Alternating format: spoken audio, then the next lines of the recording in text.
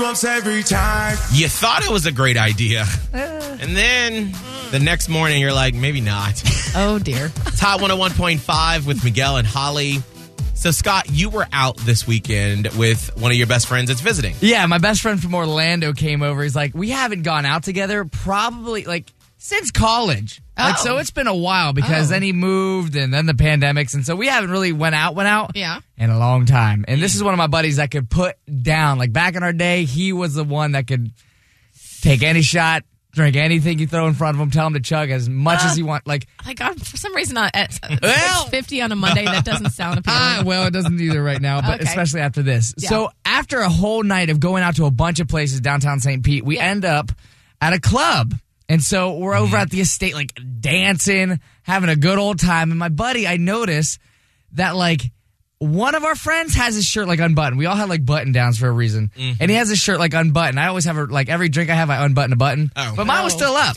But another buddy had his all the way down. And so my best friend, I guess what he decided to do is he ripped his shirt open. The buttons popped. And the buttons popped. No. And then he goes up to me, and he rips my shirt open. So our chesticles are out. In about, and I don't think that's allowed. And it's not, because the bouncer walks up to my best friend, and he's like, dude, you need to cover up all of that you got going on.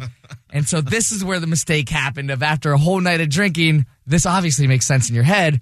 My buddy had a big old pocket knife in his pocket. And so he decided...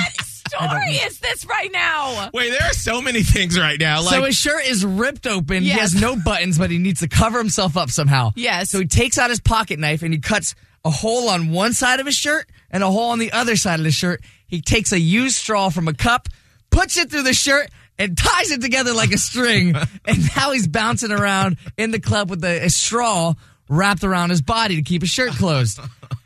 The problem here is the next morning when he's getting ready to leave and grab him stuff, he looks at his hand. He has a huge gash in his hand. Oh. I'm like, dude, what did you do? He's like, I think that's when I took out the pocket knife and used it to cut open my shirt to put a straw to tie it up. Because I think in the moment I thought it was a good time. Looking back now, it wasn't, because now both of our shirts are covered in blood. Yeah. Oh. And I can't use it anymore. Yes. And he has a gash in his hand. You know what? If you would have said to me,